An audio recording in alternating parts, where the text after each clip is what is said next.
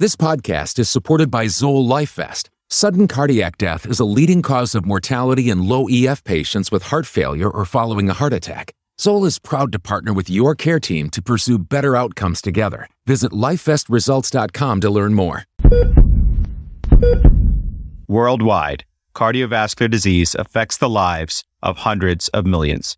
Dedicated cardio nerds everywhere are working hard to fight this global epidemic. These are their stories. Hey Cardio Nerds fam, this is Amit Goyal. Welcome back to a Cardio Nerds Case Report. We get to travel together to Los Angeles to learn about some great cardiology from UCLA fellows. We have with us Drs. Adrian Castillo, Negin Shahende, and Dr. Patrick Zacha. I'm really excited to have Dr. Zacha with us today. As many of you know, Patrick is a Cardio Nerds Academy house chief and is a veteran of the show. Why don't we just go ahead and dive right in? Folks, would you introduce yourselves to the audience? Thank you so much, Amit. I'm so excited to be here, especially with my UCLA co-fellows. I'm currently a cardiology fellow at UCLA, finishing up my first year. I did my residency training at Emory University back in Atlanta and my medical school in the American University of Beirut. Again, so happy to be doing another Cardio Nerds case report with you all today. Hi everyone, this is Adrian. I am so excited to be joining the Cardio Nerds today and thrilled to be here along with my co-fellows. Like Patrick, I'm one of the first year fellows at UCLA. I did my medical school at UCLA and then went to Stanford for my internal medicine residency, and now loving being back at UCLA for cardiology. Hi everyone, my name is Negin. Thank you so much for the invitation to join the Cardio Nerds today. I'm really thrilled to be here for this case.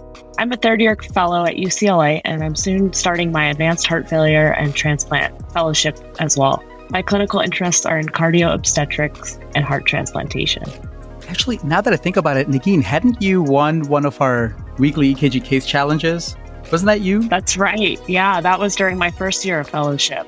Very much in the spirit of Chief Fellowdom. Congratulations for that, and welcome everyone. It is such a joy for me to be back in Los Angeles. Where are we going to hang out while we discuss cardiology? Amit, I've got that taken care of. We're going to be hanging out at Venice Beach today. It's going to be sunset. We're watching people play basketball. After we finish this case, we're going to be joining them and playing some basketball as well.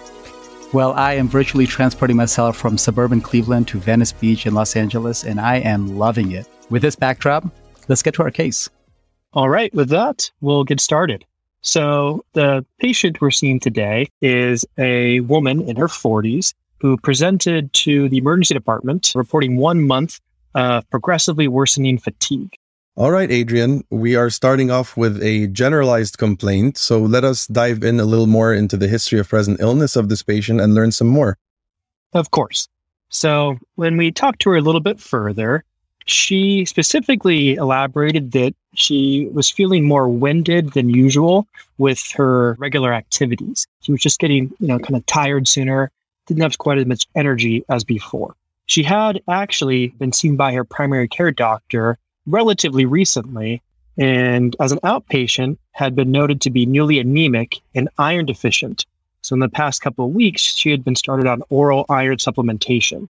In addition to the fatigue, she also endorsed several weeks of new night sweats and joint pain. We asked her further about any bleeding or blood loss, and she denied any melena, hematochezia, hematemesis, or any other abnormal bleeding.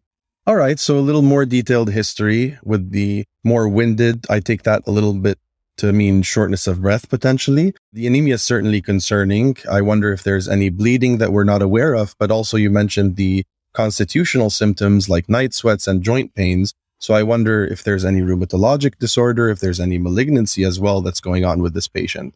Tell me a little bit about this patient's past medical history.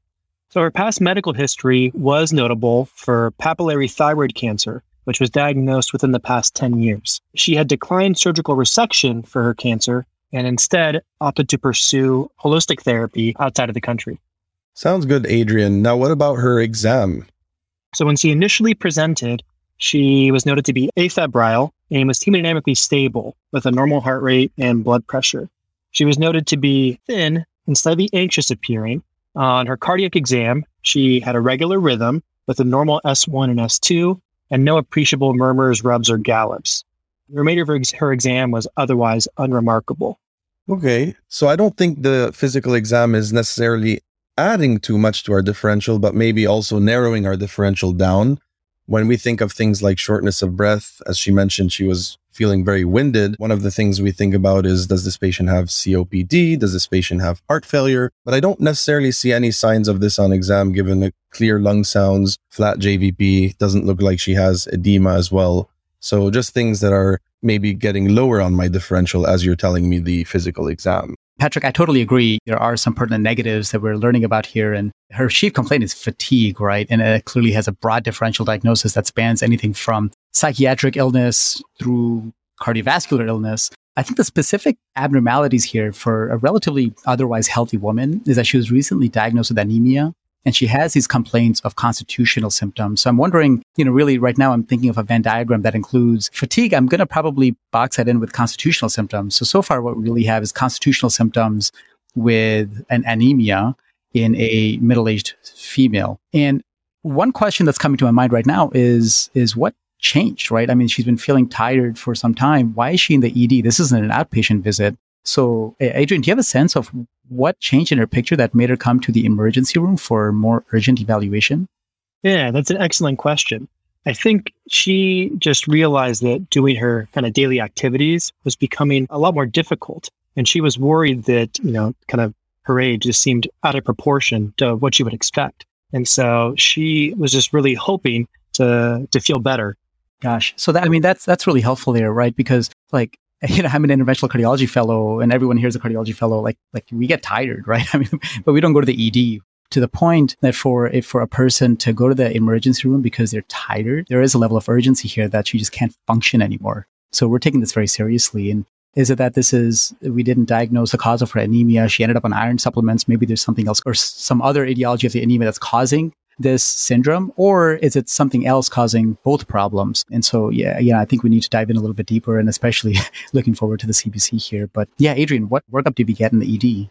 So in the emergency room, a broad panel of labs was sent. On her CBC, her white blood count was 9.7. Her hemoglobin was 6.6 with an MCV of 59.1. And her reticulocyte count was 1.8%. Her platelet count was 686.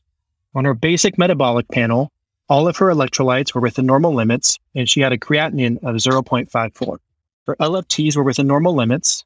Her TSH and free T4 were within normal limits, and that was the extent of the initial labs.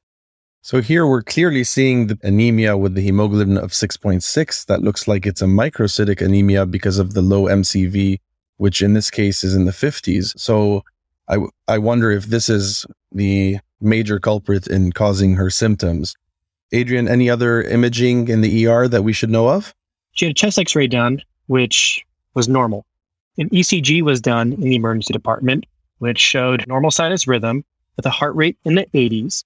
She was noted to have low voltages in the precordial leads, and she had non-specific T-wave abnormalities in the precordial and inferior leads. Okay, Adrian. So I'm assuming with all these findings, this patient is clearly concerned about her symptoms of fatigue, and they translate to lab studies that correlate with those symptoms potentially. I assume there was further workup, possibly admission to the hospital. And I wonder what was done for her in the hospital. How was her hospital course? What was the initial management to her? So she was admitted to the medicine service for further evaluation and management of her anemia and symptoms. Iron studies revealed an iron level of 13 micrograms per deciliter, a total iron binding capacity of 357 micrograms per deciliter, with an iron saturation of 3.6%. Her ferritin was 109 nanograms per milliliter. Given these findings, they discussed blood transfusions with the patient. However, she would not consent to blood transfusions. She was amenable to IV iron replacement, however, so she did receive IV iron, and the GI team was consulted to further discuss EGD and colonoscopy for further diagnostic evaluation of her anemia. Yeah, so far this is kind of starting to paint an interesting picture. She's pretty profoundly anemic, but her iron stores are not that depleted, right? Her ferritin is above 100. She's got thrombocytosis and she's got constitutional symptoms. So overall, it's painting a picture of systemic inflammation, maybe with a component of anemia of chronic disease. But I'm curious what the rest of the steps sort of revealed about what's going on for her. Yeah, so I think the medicine team taking care of her was similarly interested in what might be causing this constellation of findings. She actually, prior to getting the EGD and colonoscopy, went into atrial fibrillation with rapid ventricular response, which is when cardiology was consulted to weigh in on her case. Now, this atrial fibrillation is definitely a new part to the story. Does she report a history of palpitations or chest discomfort or, shortness of breath before this 1 month interval? Or was she symptomatic from the atrial fibrillation, or was this just identified maybe on telemetry? Great question. So she has no known history of atrial fibrillation and denied any palpitations as an outpatient. When she was noted to go into atrial fibrillation during this hospitalization, she did endorse palpitations, but denied any chest pain or dyspnea associated with this. All right. So at this point, it looks like they consulted you, Adrian, to help with the case. So what was your initial impression and management of this atrial fibrillation? At the time I saw her, she was in atrial fibrillation with rapid ventricular response with heart rates in the 130 range. But she was otherwise hemodynamically stable with a normal blood pressure, and beyond the palpitations, was not having chest pain or shortness of breath, and did not appear to be in acute distress. We treated her with oral metoprolol, and with that, were able to achieve rate control of her atrial fibrillation. In addition, we wanted to pursue further diagnostic evaluation to see why she may have gone into atrial fibrillation. Certainly, we considered the anemia as a potential trigger, but to be complete, we also ordered a transthoracic echocardiogram for further evaluation. That sounds great, Adrian. Now, in atrial fibrillation in and of itself, what would generally be your kind of schema, your diagnostic workup to see what could be the potential risk factors or triggers for the atrial fibrillation? Yeah, so there's, of course, a large number of potential drivers for atrial fibrillation. And when I kind of think about it, there's a number of different buckets or etiologies I always consider. Certainly, I want to evaluate the serum electrolytes to look for insignificant derangements there. I always want to check TSH and to see if thyroid dysfunction could be contributing. A CBC for things like anemia, chest X-ray, a sleep study, particularly if sleep apnea might be suspected in the patient I'm seeing. And then if there's, potential suggestion of ischemia, would consider, further evaluation for that as well. And an echo for any structural heart disease. Thank you, Adrian. That was a nice comprehensive list to help with our differential for at least the triggers of atrial fibrillation. Negin, I just wanted to ask you, as we're ordering this echo, what are things that in a patient with atrial fibrillation you would be looking for on an echocardiogram? What are the things that you would be interested in checking kind of at first glance? That's a great question, Patrick. When I approach looking at an echocardiogram for a patient with atrial fibrillation, the purpose for me really is to evaluate the entire cardiac structure and function and see if there's anything that could be contributing. Really, atrial fibrillation is commonly due to left atrial dilatation or elevated left atrial pressures, anything that puts the left atrium under stress. So important things to look at would be valvular function, biventricular function, that would be systolic and diastolic function, particularly for the left ventricle. I like to look for evidence of ischemic heart disease, as we already discussed, that can contribute to atrial fibrillation. And then you can look for other, maybe less common things, but pericardial pathology, such as pericardial effusion or pericarditis, and a number of congenital heart defects that can also contribute to atrial fibrillation. Great. Thank you so much, Negin, for that nice summary on what to look for on an echo in a patient with atrial fibrillation. And with that, Adrian, please share with us what you found on this echo. So on her echo, we found that the left ventricle cavity size was normal with mildly increased wall thickness. Her left ventricle had normal systolic function with an ejection fraction of 70%, and she had no regional wall motion abnormalities. Her right ventricle was normal in size and function, and her left and right atrium were also both normal in size. She had no significant valve disease. We were quite surprised, though, when we saw the results involving her pericardium. She had a moderate pericardial effusion that was seen circumferential to her heart. There was no echocardiographic evidence of tamponade physiology, but they did also note a large mass that was seen in the pericardial space posterior to her heart, abutting the right atrium and right ventricle. It measured 5.5 by 5.9 centimeters and appeared extracardiac on the echo.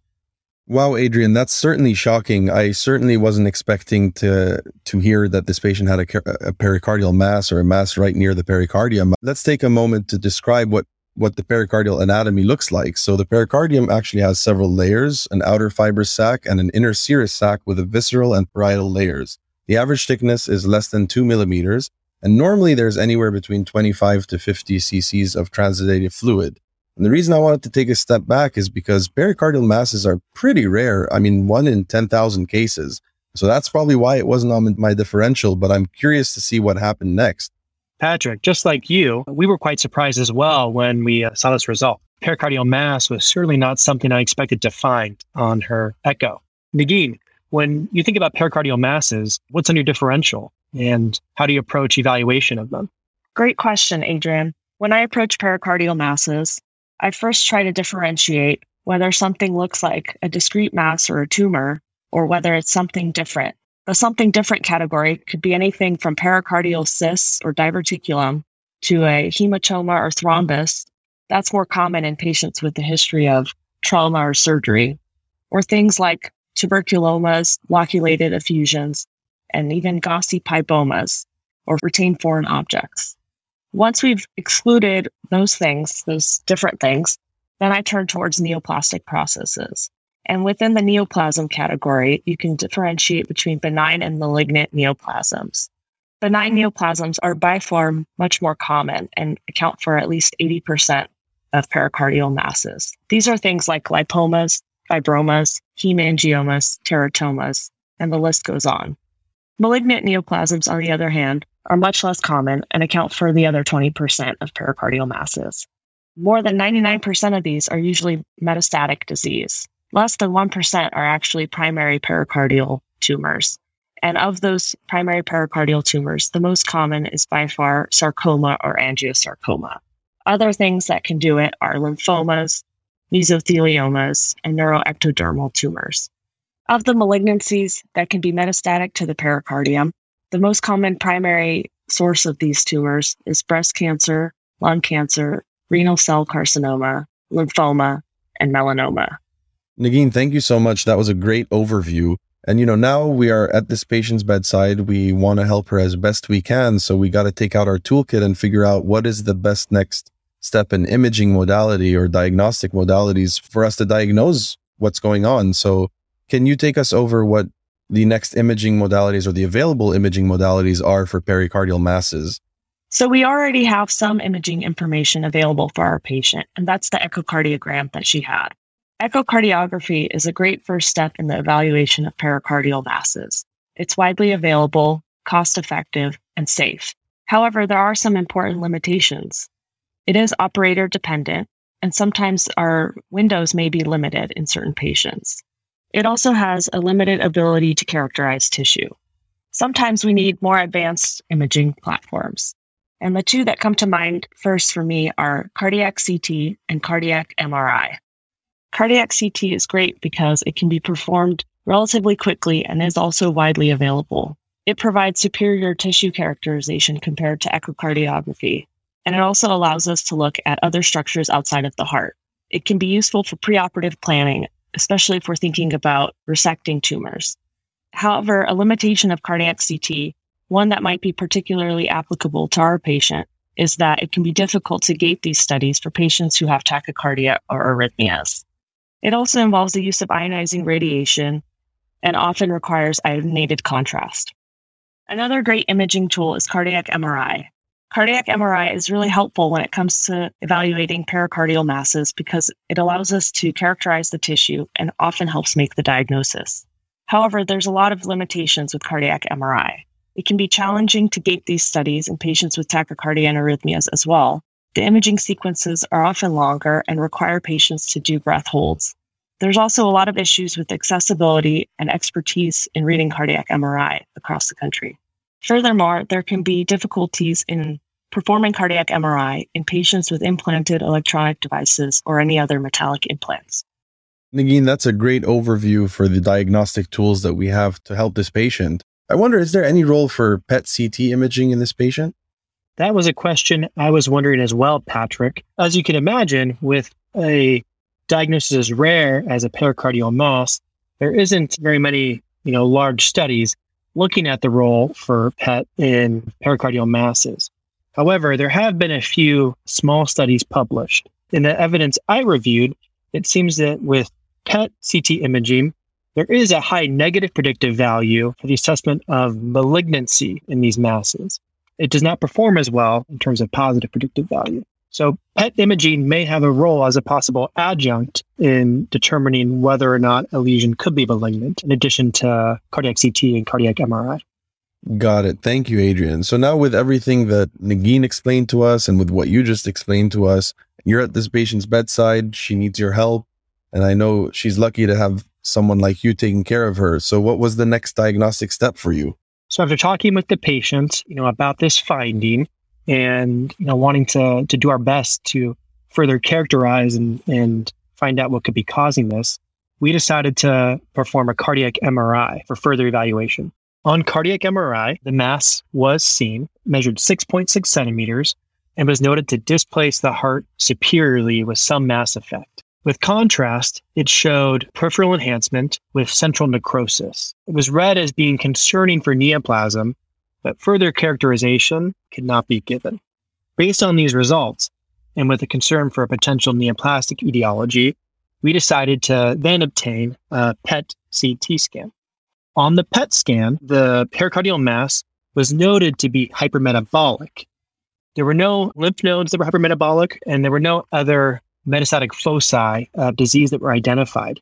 So ultimately, this was felt to reflect a primary pericardial neoplasm. And the differential consideration they mentioned includes sarcoma, paraganglioma, or a germ cell tumor based on these findings.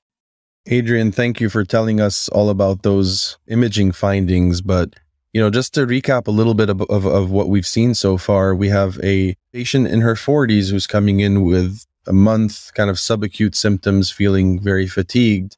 And so far, we found that she has anemia, likely secondary to chronic disease. She has at least a moderate-sized pericardial effusion. She has displacement of her heart as seen on the cardiac MRI. So really multiple reasons for her to be feeling so fatigued. And now that we have good imaging of what this mass looks like, I wonder what the next step would be in confirming a diagnosis, one, but also seeing if in confirming that diagnosis, we're able to provide therapeutic relief as well. So what did you end up doing for her in your next step of management? Given the findings on the cardiac MRI and the PET scan, we were worried about a malignant etiology for the mass. As is often the case with cancer, tissue is the issue. And so initially we discussed with our surgical colleagues whether or not a biopsy of this mass would be feasible. But after extensive discussion, it was felt that a biopsy would be too high risk a procedure. After the patient's case was presented at tumor board, it was ultimately felt that the safest approach was to proceed with full surgical resection and omit a biopsy in advance. That sounds like a great plan, Adrian. I know it also sounds like a high-risk procedure. Was the patient amenable to undergoing this procedure? And if so, what kind of results did you see on the biopsy? So as you can imagine, the patient was quite surprised with these findings, but understood our concern with the potential for this to be a malignant lesion. And after further discussion with our team and our surgical colleagues, the patient agreed that the best step moving forward to both diagnose and treat this mass would be to proceed with full surgical resection. She ultimately underwent complete surgical resection with cardiac surgery. Intraoperatively, they found that the mass arose from her inferior vena cava, spread through the pericardium, and was invading part of the right atrium wall. They were ultimately able to successfully resect the entire mass and performed an extensive reconstruction of her cavo-atrial junction with bovine pericardium. After a few days, the pathology resulted showing malignant vascular neoplasm, felt to be most likely a high-grade epithelial angiosarcoma. Wow, Adrian. I mean, this was mind-blowing just to see how she presented and where we got to right now. I don't think anyone expected such a turn of events and such a rare entity being the culprit of her symptoms in this epithelioid angiosarcoma. So just wanted to brush on a little bit about what these angiosarcomas entail. And usually treatment of these cardiac angiosarcomas combines surgery followed by adjuvant chemotherapy and or radiation. Radiation being somewhat challenging because of cardiac and respiratory motion. You can imagine that the location makes this very challenging. Oftentimes, anthracyclines, taxanes, and ifosfamide are the adjuvant chemotherapy agents of choice. So I'm curious to see who this patient followed up with, and ultimately if she received adjuvant chemotherapy and or radiation. And I think one additional component to all of this was that she had negative surgical margins. So I also wonder how that impacted her further care. We were thrilled as well that she had negative surgical margins, which certainly portends a better prognosis for her. Following surgery, her overall postoperative course was uneventful. She was seen in the outpatient oncology clinic, where she was offered adjuvant chemotherapy with doxorubicin, ifosfamide, and Mesna. She continues to follow up with the oncology with hopes for a continued good recovery. Adrian, that sounds fantastic. Just wanted to summarize some of the takeaway points. I mean, a lot of different teaching points here from this patient who's coming in with 1 month of fatigue and found to have anemia of chronic disease and a pericardial effusion and pericardial mass and atrial fibrillation. So we went over diagnostic reasoning or what to expect in imaging or echocardiography of atrial fibrillation. We discussed pericardial masses. We discussed the different diagnostic modality for pericardial imaging and ultimately the final management of this pericardial mass. So a lot of nice key takeaway points from this case. Yeah, I agree. There is so much to take away from this case. And, I think one thing that I'm taking away is primarily because the incidence of pericardial masses and especially primary pericardial cancers is so low, the index of suspicion should also be higher, right? And I'm just thinking about how she presented really with constitutional symptoms and then later also developed an arrhythmia, atrial fibrillation. But just thinking through how these patients can present and when we should have this, maybe even just in the back of our mind, maybe very low on the list of differential diagnosis, but somewhere on that list is, these masses can cause systemic symptoms or local symptoms, right? Systemic consequences might include constitutional symptoms, paraneoplastic problems, and distant metastasis is what we were looking for on the FDG PET.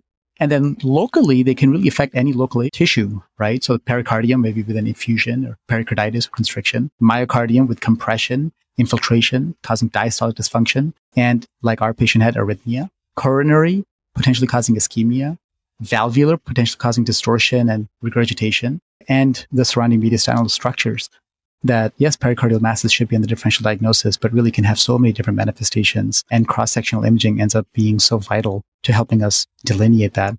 But Adrian, Negin, and Patrick, thank you so much for hanging out with us here at Venice Beach and discussing this really great case that we all had the pleasure of learning from. Thank you. Thanks, Amit. That was so much fun. And Adrian, thank you so much for sharing the case. And special thanks to our Chief Cardiology Fellow, Negin, for joining us and teaching us so much. Thank you, Amit. And thank you, Patrick, for the invitation. It was great to be here with you today. All right, guys, let's just sit back and enjoy this sunset.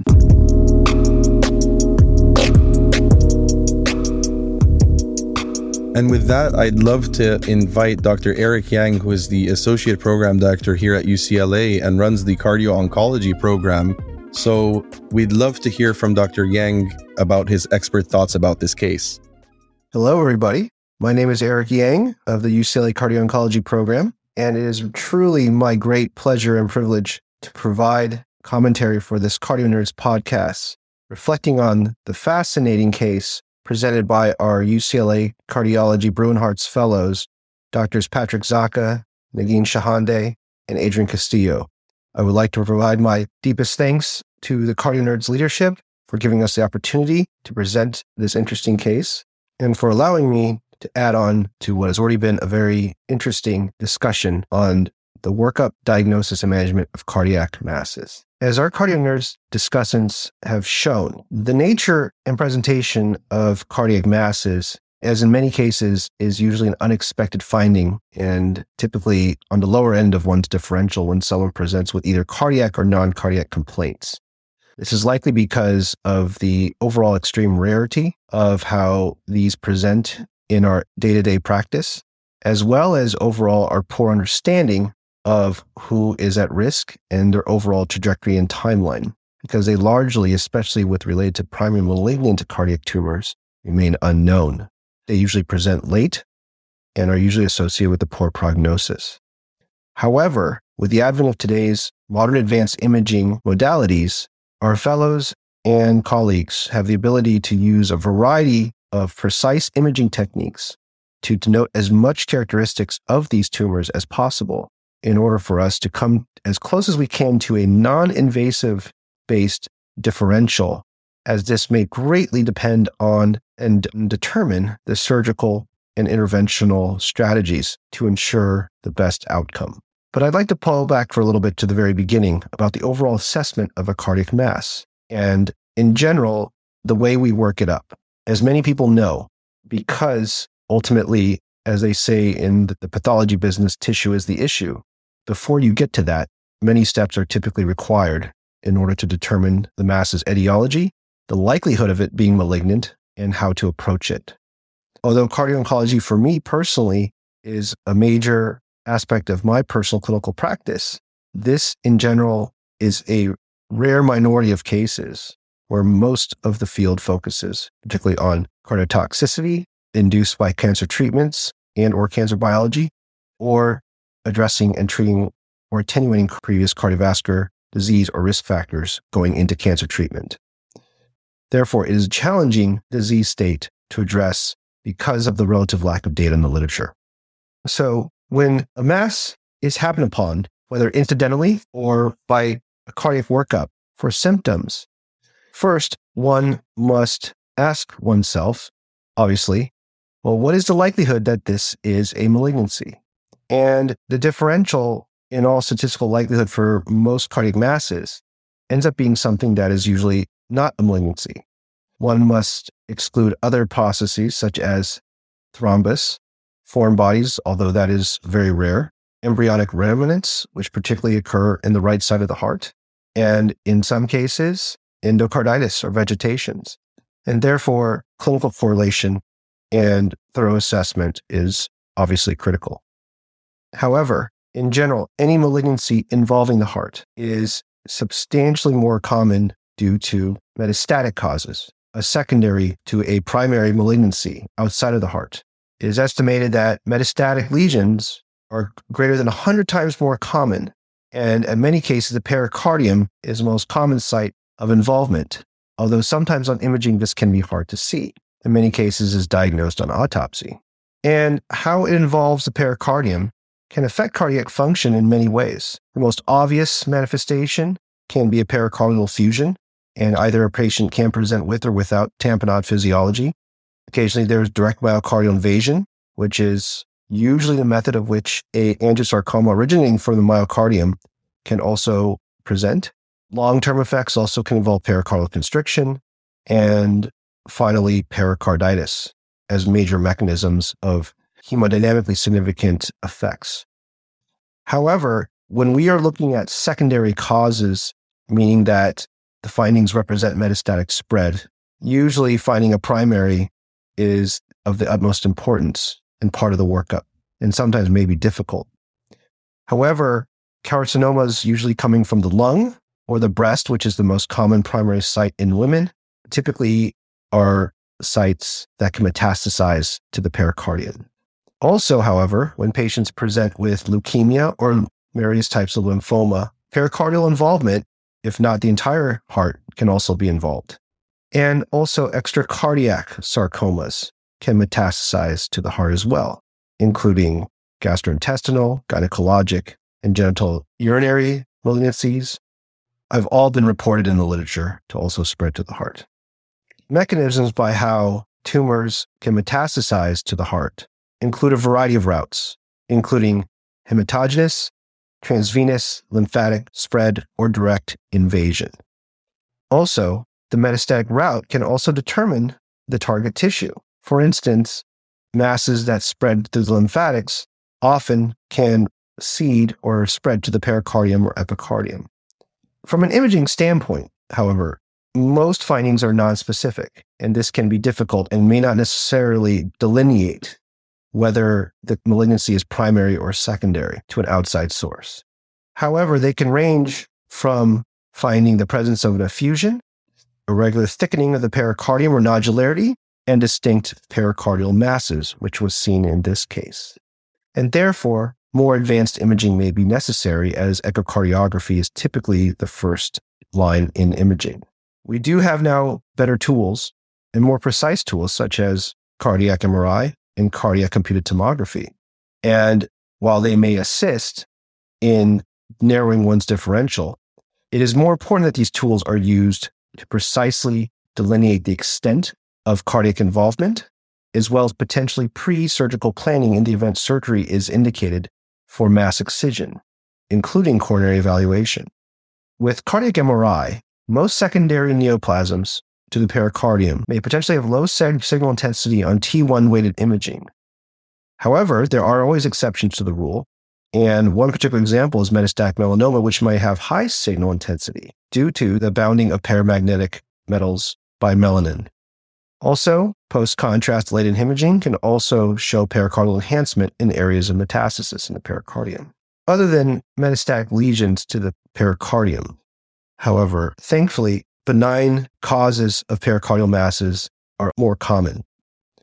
Differentials of benign findings include a lipoma, pericardial cyst, which is a fluid-filled structure, and there are also some more other types of fascinomas, such as a paraganglioma, which is a nickname for a cardiac pheochromocytoma, especially if it is secreting catecholamines, which can be associated with multiple endocrine systems, especially types 2A and B. Also, hemangiomas have been reported in the literature. While some of these benign findings do not require intervention, they can cause potentially mechanical obstructive effects, pericardial fusions, and other complications which may warrant surgical intervention. In reviewing the malignant primary tumors of the pericardium, the most likely primary malignancy of the pericardium is malignant mesothelioma, which comprises of less than 5% of primary neoplasms. And also lymphomas, which affect men twice as commonly as women, and clinical symptoms can be very highly variable. Usually the type of lymphoma that is most commonly involving the pericardium includes diffuse large B-cell lymphoma, which has been reported up to 75% of published reports, as well as chronic lymphocytic leukemia as being causes of pericardial involvement as well as the rest of the heart. Finally, in discussing the nature of the case that was presented, pericardial angiosarcomas typically are not usually formed in the pericardium, but usually the right side, typically the right atrium, and can extend into the pericardium. Although causes and who is vulnerable is ultimately unknown, there also have been rare reports that such sarcomas have arisen after radiation therapy to the breast or thorax. In looking at the literature and in case reports, patients can present with two sinister acute symptoms of syncope and tamponade, likely due to rapid extension or rupture of the mass due to its high vascularity into the pericardium, usually requiring acute intervention of pericardial fluid drainage. And therefore, afterwards, the discovery of the mass and cancer is made. On CT imaging, obviously angiosarcomas are highly vascular structures with a nodular contour, and sometimes, if timed correctly, can show post-contrast enhancement. CT can also delineate the extent of cardiac invasion, which unfortunately is seen frequently on the time of diagnosis. And most commonly, as stated before, the cardiac angiosarcomas arise in the region of the right atrial ventricular groove, which can also involve the right coronary artery. And like other pericardial malignancies, this is associated with the pericardial effusion, and therefore hemopericardium can be a manifestation of the disease. On cardiac MRI, T1-weighted imaging modalities show that the signal intensity is dependent on the extent of hemorrhage and necrosis, and therefore can vary in appearance. And also on T2-weighted imaging and steady-state free precession images, there's increased signal intensity. There's also on post-contrast imaging, avid tumor enhancement. And with diffuse involvement of the pericardium, however, there can be other secondary effects, not only with tamponade, but also with constrictive physiology based on the duration and presence of the tumor. Other malignant forms can also involve synovial sarcoma and germ cell tumors. However, unfortunately, because of the advanced presentation of many of these cases, this is associated with a poor prognosis, usually lasting months from diagnosis. Because of the way and variety and heterogeneous ways these patients present, and based on cardiac involvement, the decision to undergo biopsy versus an attempted complete resection really requires a lot of multidisciplinary discussion of risk and benefit. However, the decision to take the surgery obviously has a lot hinging on this. As with many soft tissue sarcomas, complete surgical resection is the most important factor in long-term disease-free and overall survival. There also have been case reports where metastatic disease was ruled out by PET imaging, or even cardiac transplantation was offered. Chemotherapy regimens, unfortunately, while offered, do not particularly remain effective, and including with our patient, has involved strategies using anthracyclines, platinum-based treatments, ifosfamide, and other treatments. Oncologists have also attempted to take a more precision-based approach in testing for actionable mutations in targeted therapies, including immune checkpoint inhibitor therapies, which continue to be studied, but ultimately the best and most effective treatment is effective resection.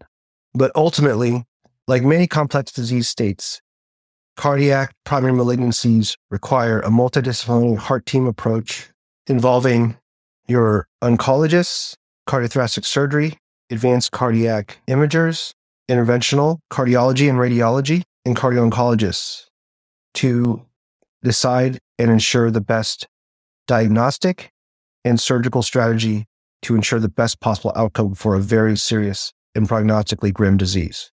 Once again, I would like to thank our CardioNerds hosts for allowing us to share this case from sunny Los Angeles, where we all hope to see you again in person.